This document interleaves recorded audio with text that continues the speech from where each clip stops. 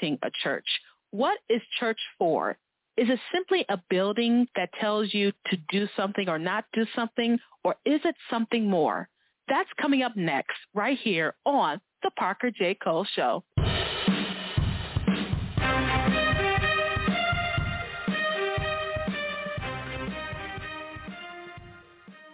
Hi, and welcome to The Parker J. Cole Show. I am your host, the Queen Parker J. Thank you so much for joining me. Today we're going to be talking to my guest co-host and contributor, David Lee Martin. We just met last year. We had a great time, and I learned that he was a pastor, he's a writer, and he's just an all-around nice guy. But more than that, he is gung-ho and on fire for Christ. And as we were talking, we wanted to give you a podcast about church. Right now, church attendance is low. People don't feel the need to even go to church. They have lost public trust in its leaders. And you may be thinking, is this the end of the church? Are we going into some desert where the church doesn't exist? But I am here to tell you, no, God does not run out of anyone yet. And guess what? In the darkness, the light shines brighter, but we have to do our part. And David is going to give us reasons for why we plant churches, what the church is for, and what we can do to make sure that we are effective witnesses in Christ. David, how you doing today? I'm doing very well, Parker. Thanks. It's great to be here with you. And I just feel so encouraged. I'm always encouraged, Parker, by your passion for Jesus. I've got to say. You are a fiery lady. I am so glad that you said that because sometimes I don't feel that way, but thank you so much for saying that. And I want to thank you for taking time out of your schedule to be here with us. I never take it lightly when we have our guests, and you are no exception. Today we're going to be talking about church. Why bother? Why go? What is planting churches all about? Why do we go to church? And I would love for you to expand on this topic. But before I do that, I want people to know a little bit about you. Go ahead and share some things that you think our listeners would need to know about you.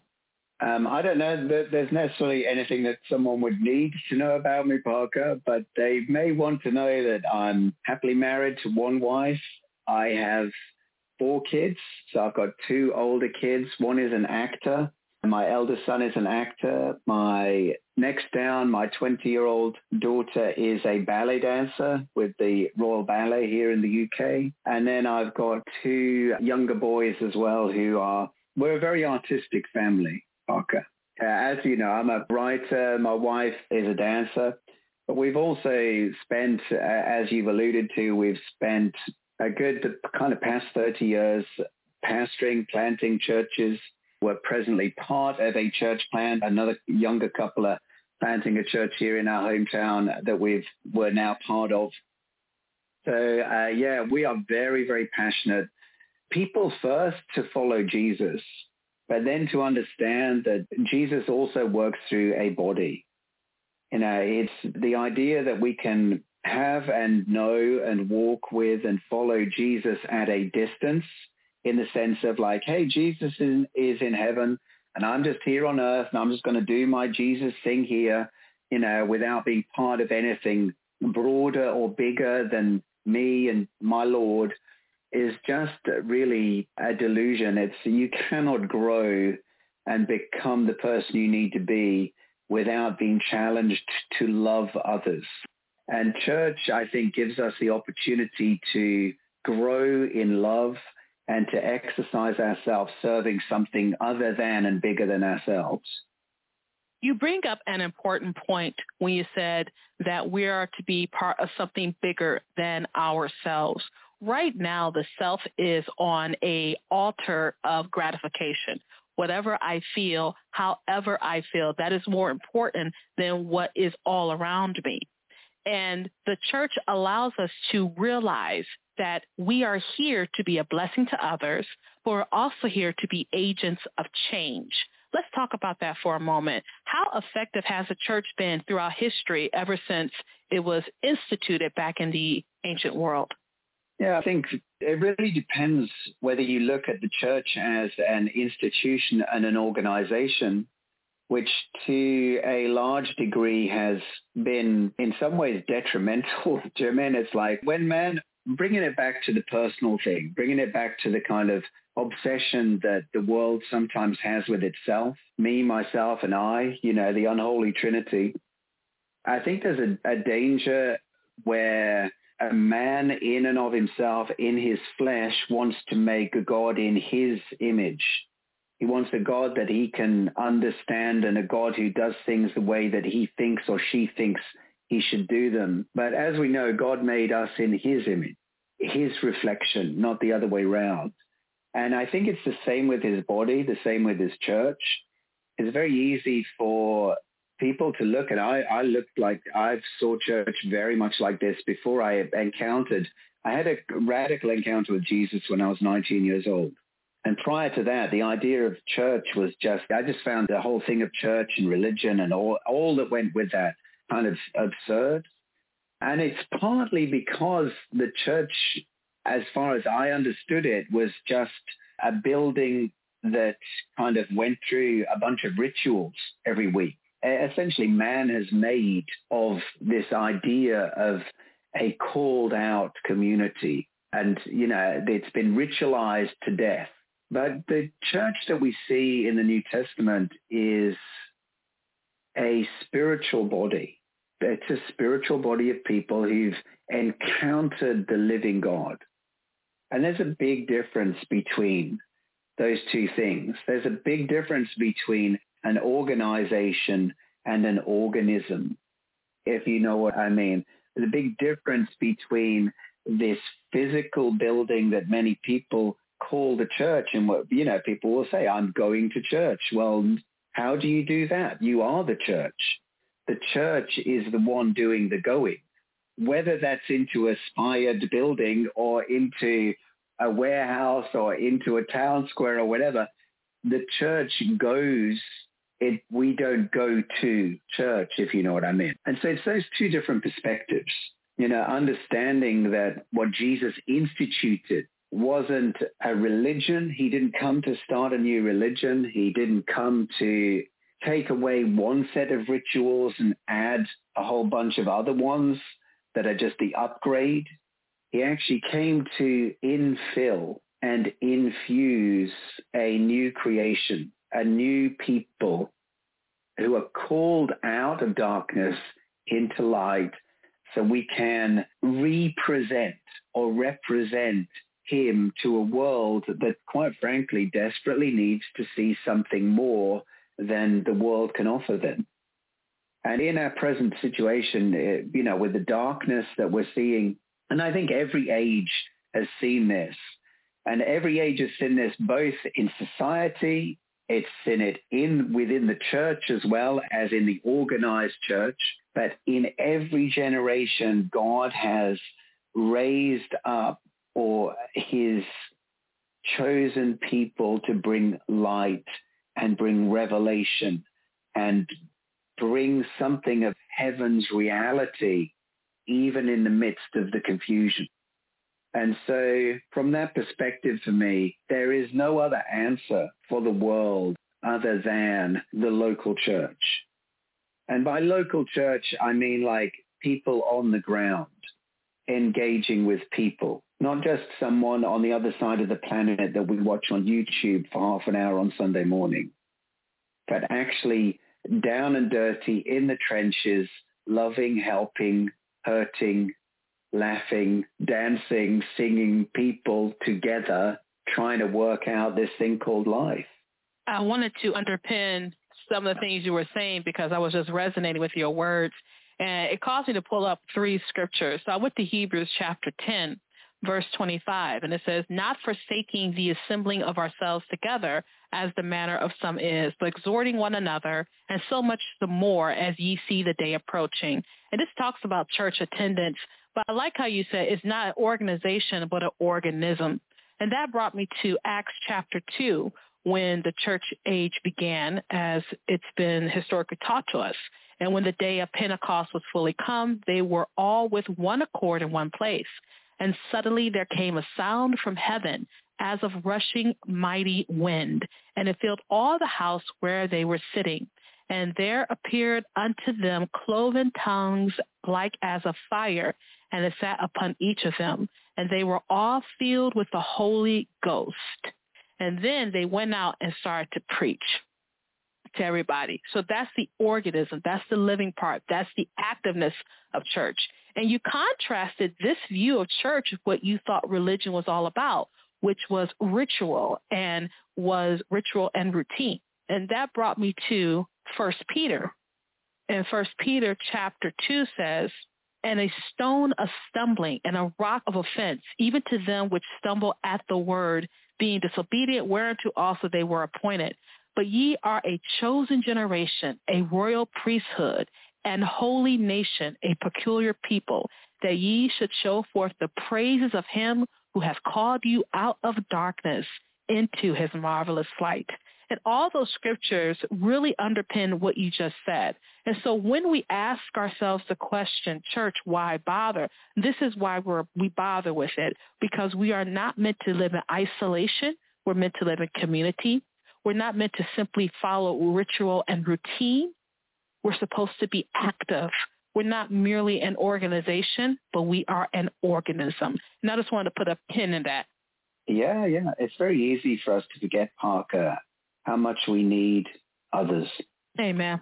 We're so self-reliant in our Western culture, and we forget how desperately and deeply we need other people and need one another. And that's why one another is such a big factor throughout, particularly throughout the New Testament. I mean, a great study for any of us to do is to just take all of the one another's from the New Testament and see what is taught about it. And we find that God emphasizes one another in a big way. And I think just in our self-reliant, self-satisfied culture, it's easy for us to forget that, we're not doing Jesus a favor or the church a favor simply because we turn up on Sunday morning or Thursday night or whenever it may be that a church meeting is taking place. Like we're going there like some benefactor. It's actually privilege. We have the privilege. I mean, I say this about prayer too. I mean, I love to pray. That's really my greatest joy is the prayer closet. We don't have to pray. We get to pray. We don't have to read the Bible. We get to read the Bible. We don't have to go to church. We get to go to church. Like seriously, what a blessing. What would this life be? And I tried life without Jesus for a good 2 decades. And I just cannot imagine. Now I'm like just over 3 further decades on from that incredible encounter that I experienced when I was a young man. I can't imagine life without Jesus. And I find that Jesus works in and through people. It's as simple as that. If we want to know Jesus, we've got to be willing, number one, to be vulnerable enough to be known. And number 2, be courageous enough to get to know others. You talk about how we're not to do this life alone. And of course, it makes it go back to scripture, because this is where we need to understand why church, why bother, what's it here for, what it's supposed to be doing. And so we go back to scripture, and I want to go to Acts chapter 4, and I'm going to verse 34. And it talks about just how everyone who was in this place were on one accord. And it says, neither was there any among them that lacked, for as many as were possessors of lands or houses sold them, and brought the prices of the things that were sold, and laid them down at the apostles' feet. And distribution was made unto every man according as he had need. And this is important because it lets you know that not only are we supposed to be in praise and worship with each other, but we can be a help to each other. Because you never know when you go to church, someone may not have eaten that day. Someone may have lost their job. I know for myself during the pandemic at my church, they were able to help me pay one of my bills. And that was just during the pandemic. And I did not want to submit my name because I'm like, well, I don't have any children. I'm not a single mom struggling. I just need help with this month's bills. Should I put, and they just said, put your name in. You never know. So here I am. No, I'm going to do this by myself. I'm starving, but that's okay. I can lose a pound or two, But the Lord said, ask and you shall receive. Seek and you shall find. Knock and it shall be opened unto you. And my old pastor told me one time, Dave, he said, ASK, in the English version, ASK, ask. So, sometimes you need to do that. So let's go into some more about the church here. So we know what a church is. It's not just an organization or it's an organism. We know we're supposed to be together, working together. But we are also supposed to be a light in a world full of darkness. Let's talk about where the church, who we are, what we're supposed to do with that darkness. Yeah, I mean, it doesn't take much of a stretch of anyone's imagination to know that the world is dark and seemingly getting darker in many ways. There's a lot of confusion around.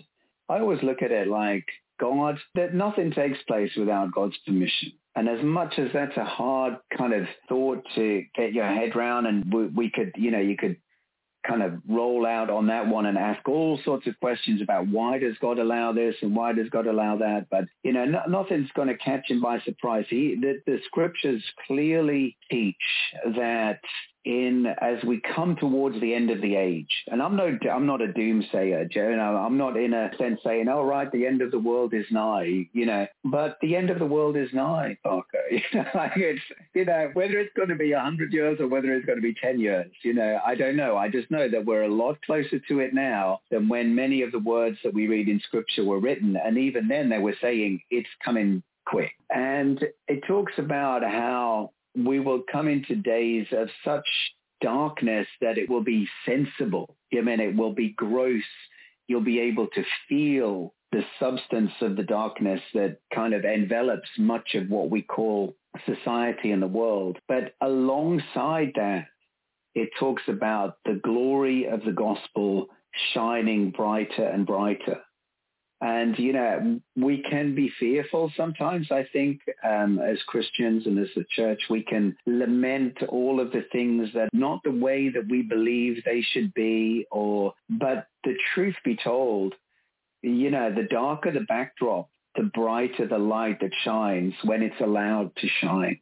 And I think that much of what's taken place in the world is really causing the church to ask the question, what does this really look like? What does this church thing, what does this Jesus thing, how is it supposed to work? We find ourselves sometimes clothed in all of the same problems and issues that the world is clothed in, and it oughtn't to be that way, really. Not that we're immune to the same problems, but I think that the church, in a sense, has often lampooned the world in an effort to reach the world. But God has called his people out and set them apart to be different. And that doesn't mean different in a sense of like sat on a hill pointing fingers saying you're wrong, but different in a sense of like, wow, what is it about this people? Why are they not fearful? Why are they not concerned like we are? Why are they not allowing themselves to be upset or angered or whatever else it may be? What is it about this church bunch, this Jesus people, that allows them to live with a peace that goes beyond reason, peace that goes beyond understanding? I mean, I'm convicted by the scripture where John said, by this shall all men know that you are my disciples, by the love that you have for one another. That's a convicting scripture, because when I look at the church, and certainly when the world looks at much of what's taking place in the church, and of course a lot of the negative is too often emphasized. When we watch the news and things like that, good news doesn't sell. So it's always, this person has fallen, or this is happening, this bad thing, or this is going on there. And yet there is so many wonderful works that are taking place in and through God's people right now as we speak, that never get fanfared, don't get the headlines about them. But that light is going to shine brighter and brighter as time goes on. And the difference between those who have an eternal perspective and those who are caught in the temporal is going to become ever clearer. Like Paul said. And again, I say these things and I read them and I think, oh, Lord, if only I could grasp the truth of this in a more real way for myself and my own life. But Paul said, I don't know whether to stay or go. To die is gain. Like the worst that the world and the devil could throw at him, he said, that's gain for me. If the worst you can do is kill me, if the worst that can happen is I die, then that's graduation for me. And I'm like, well, okay, so like the devil's top trump is ultimately a blessing to the people of God because they know that that's not where things finish. I love that you said that, Dave. I love that. It reminds me of this creation scientist back in the day who was real popular. And he said, Paul was like, if you don't get it together, Paul, we're going to kill you. He said, Paul was like, really? Take your best shot. Yeah. Because he said to live is Christ and to die is the gain. So that's why he struggled with that. And I love that you said this before about putting our focus not on the temporal, but on the eternal. And we do live in the temporal, so we can't ignore it. We are here. The Lord has us here. And it brought me to another verse I wanted to share because I always like to underpin what we're talking about with Scripture. And it's 1 Peter 3:15 says, but sanctify the Lord God in your hearts and be ready always to give an answer to every man that asketh you a reason of the hope that is in you with meekness and fear. And that's with gentleness and respect. And I think that's very important because in a world that wants to cancel you, if you do not go along with the popular group think, and it can affect your job, it can affect your relationships, it can affect those of us who have platforms, it can be really damaging. And a lot of Christians, and I'll put myself in that, have sometimes been fearful of saying certain things because it's not part of the group think. It's not part of what's popular. I don't want to hear, but what makes me feel good. And that may be difficult for us to hear, and so we don't say anything. But God calls us to be change agents in the culture. And so in Acts 26, it says to open their eyes and turn them from darkness to light and from the power of Satan unto God, that they may receive forgiveness of sins and inheritance among them which are sanctified by faith that is in me. And this is extremely important. Why bother? Church is supposed to be that lighthouse, if you will, in the darkness. We're supposed to be drawn to it. But we have to go back to John, the first chapter of John, which is one of my favorites. And it says, in the beginning was the Word, and the Word was with God, and the Word was God. And then it goes down further and said, that was the true light, talking about Christ, that was the true light, which lighteth every man that cometh into the world. He was in the world, and the world was made by him, and the world knew him not. But he came unto his own, received him not. But as many as received him, to them gave he power to become the sons of God, even to them that believe on his name. And this is the beautiful part of the hope that we have in us. So when people look at us and say, why are you not worried about these temporal things? Why are you not worried? And the ultimate would be death. If you are killed for your faith, as we know that happens across the world, in different parts of the world, you are killed for your faith. If they find out you are a Christian, you can be killed, jailed, stoned, hanged. And why does that not make you afraid? You see what I'm saying? And so it's like, that's the kind of hope we have had. Here in the West, we've gotten too lax, and we can talk about West and East all day, but we've got a little lax in that because we think it's a right and it's actually a privilege. We had a man come to our church, Dave. He was from a Middle Eastern country. I cannot remember. But he said, here, you don't understand. It is a privilege to go to church and worship. And then our pastor went to another Middle Eastern country recently, and they were in hiding at this particular church. And he couldn't even go outside and do his video address to us because he went outside, they can get in serious trouble. And they asked the church members, hey, how can we pray for you here over here? She said, pray that we continue not to be afraid. That's what they asked. They just say continue. Yeah, no, we've, when I was in my first church plant, we traveled with another minister and we spent quite some time in Jordan, and we were bringing pastors in from Iraq and Syria and across that entire kind of Middle East region. And some of the stories, I mean, it's actually quite, it's almost beyond our imagination, really. I think there's a danger sometimes that the West can just take it.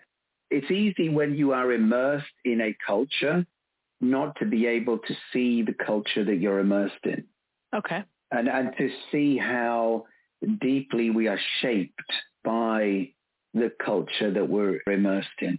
And I think that the kind of American dream, British dream, whatever dream you want to call it, of independence and has been kind of perverted into just a pursuit of self, a purely self-indulgent, who cares about anyone else? I'm going to amass wealth, et cetera, et cetera. And sometimes we can be so immersed in this self-indulgent, Jesus exists to bless me, Jesus exists for me to succeed, et cetera, like it's all about, again, that me, myself, and I type of thing. What's my calling? What's my anointing, et cetera? What's there for me in this church service?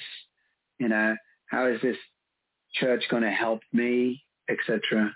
But you go into a different culture, those are not the kind of things that people are thinking or seeing or asking.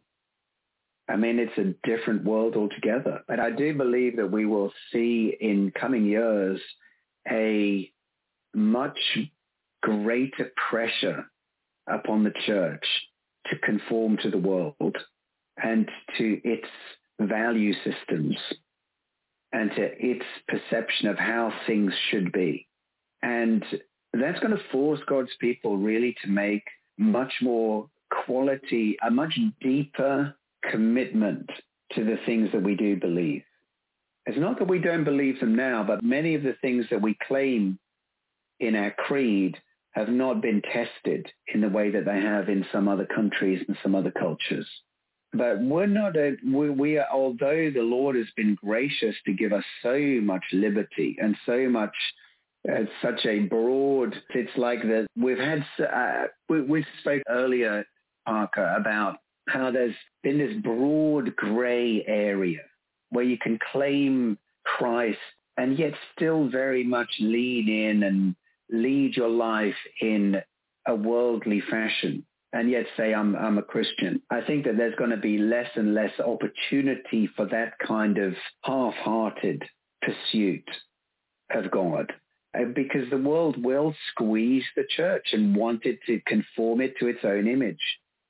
It's actually, as much as it will hurt in many respects, it will be a great blessing because it will highlight those areas of compromise, and it will also cause God's people to make much firmer, much more real decisions as to who they are, first and foremost. Who are we as God's people? And then as a result of who we are, how do we then live? How does this look? And the outcome of it undoubtedly will be less focused on myself and more focused on others. Instead of what can I get, the question will be, what can I give? How can I help? How can I lend my strength to lift someone else up? And the love that the scriptures talk about there in John, like, by this shall all men know that you're my disciples, not by the great church services that you run, although that may be the case, not by a lot of the metrics that maybe we could be tempted to measure ourselves by now, but just by this one thing, by the love that you demonstrate.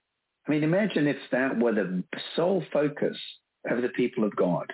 How can I love more? How can I love today? How can I love someone better? How can I improve the quality and the quantity of love that I demonstrate to the people that I have the opportunity to demonstrate it to? That would be a radical paradigm shift. I love that you said that. And I want to just go back and underpin something that you said, because here we're immersed in a culture that has been wrapped in a lot of Christian things. I'm using the wrong word, but it's enwrapped in Christian, like the whole idea that people are created equal no matter what they are. That really comes from Christianity. That really comes from that. The country, for all of our founding fathers' faults here in the U.S., when they went against you guys, sorry, Dave, when they went against England, it was because of these things that they believed in. Now, we both know in the U.S. the founding fathers were not perfect, but then who is? But they believed this because of the Christian ideologies of the time and what was written in the Bible. And so here in Acts chapter 17, Paul is in Athena, I believe. And he says here, 18, then certain philosophers of the Epicureans and the Stoics encountered him. And some said, what will this babbler say? Others, some, he seemeth to be a setter forth of strange gods, because he had preached unto them Jesus and the resurrection. Then they go further down and it says, for all the Athenians and strangers which were there spent their time in nothing else but either to tell or to hear some new thing. Then Paul stood in the midst of Mars Hill and said, ye men of Athens, I perceive that in all things ye are too superstitious. For as I passed by and beheld your devotions, I found an altar with this inscription, to the unknown God, whom therefore ye ignorantly worship, him declare I unto you. And so he begins to go into who this quote-unquote unknown God is. And he was in a foreign place where they didn't have Judaism. As a matter of fact, this particular place was very common for different ideas to share. They had all sorts of things they talked about then. It wasn't even about whether they believed it. They just want to hear something new all the time. Just itchy ears. What you got to say here? What you got to say there?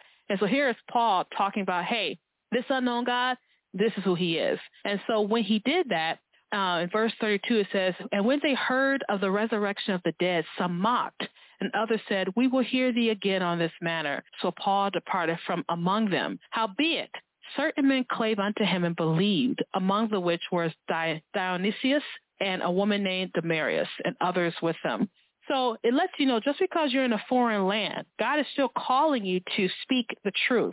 And you don't know who that truth is going to fall upon. That's why we plant churches. And you plant those churches in places that may not be receptive, but you don't know who's going to hear the message, because as we go back to John, the light is supposed to shine in the darkness. And so, Dave, I want to thank you so much for being with me on the show today. I certainly enjoyed having you, really enjoyed your conversation, your talk, just your calming voice that just really soothed me as we were talking. And the few moments that we have left, what I would love for you to do is simply say a prayer for us here, that we be stronger agents of the Lord. I would love to. Father, I just thank you in the name of Jesus for the anointing of the Holy Ghost. I thank you, God, that you've called us as your people and that you have come and taken up residence within us. Holy Spirit, my prayer for everyone here who is listening is that they would know you in a deeper way, that you would lead their every step, and that you would carry them into that place of intimate communion with yourself. And from there, Father, you would lead us into a deeper communion and connection with one another.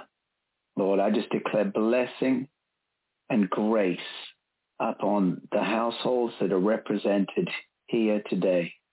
In Jesus' name, amen. Amen. David, thank you so much for being with us today. I would love to have the opportunity for people to connect with you, your writing, and your work. So go ahead and share your social media outlets. Just go to my website, davidleemartin.com. I also have actually a Bible school, an online Bible school, the Spirit Life Bible School. They can go to jesuschrist.co.uk. You'll find there. And I run a creative academy, Christian Creative Academy, christiancreative.academy. Dave, so much for being with us today. And we were talking today to David Lee Martin. He is an author, a pastor, a church planter. I really hope that you were invigorated by the words that he said. I know I was, particularly when he talked about the church is not an organization, it's an organism. And when you hear that term, you think of something that is breathing, that is active. Electrical pulses are going through its body. It's doing things. It's moving things. It's creating things. What does a church create? A place of refuge, a place of growth, a place to know more about what God wants us to do, and then take that information and bring someone else into the fold. We are not meant to simply sit in routine and ritual. However, we are to be agents of change in the culture. As the world darkens around us, God is calling us to be light, not dimmers. What are you going to do today? Because the church is not in a steeple or a spire. The church is you, because the Spirit of Christ lives in you. Are you going to take up your cross and follow him and help lead others to the light that is in Christ? Thank you so much for joining me for this edition of the Parker J. Cole Show. You have a wonderful, absolutely glorious, blessed day, and God bless.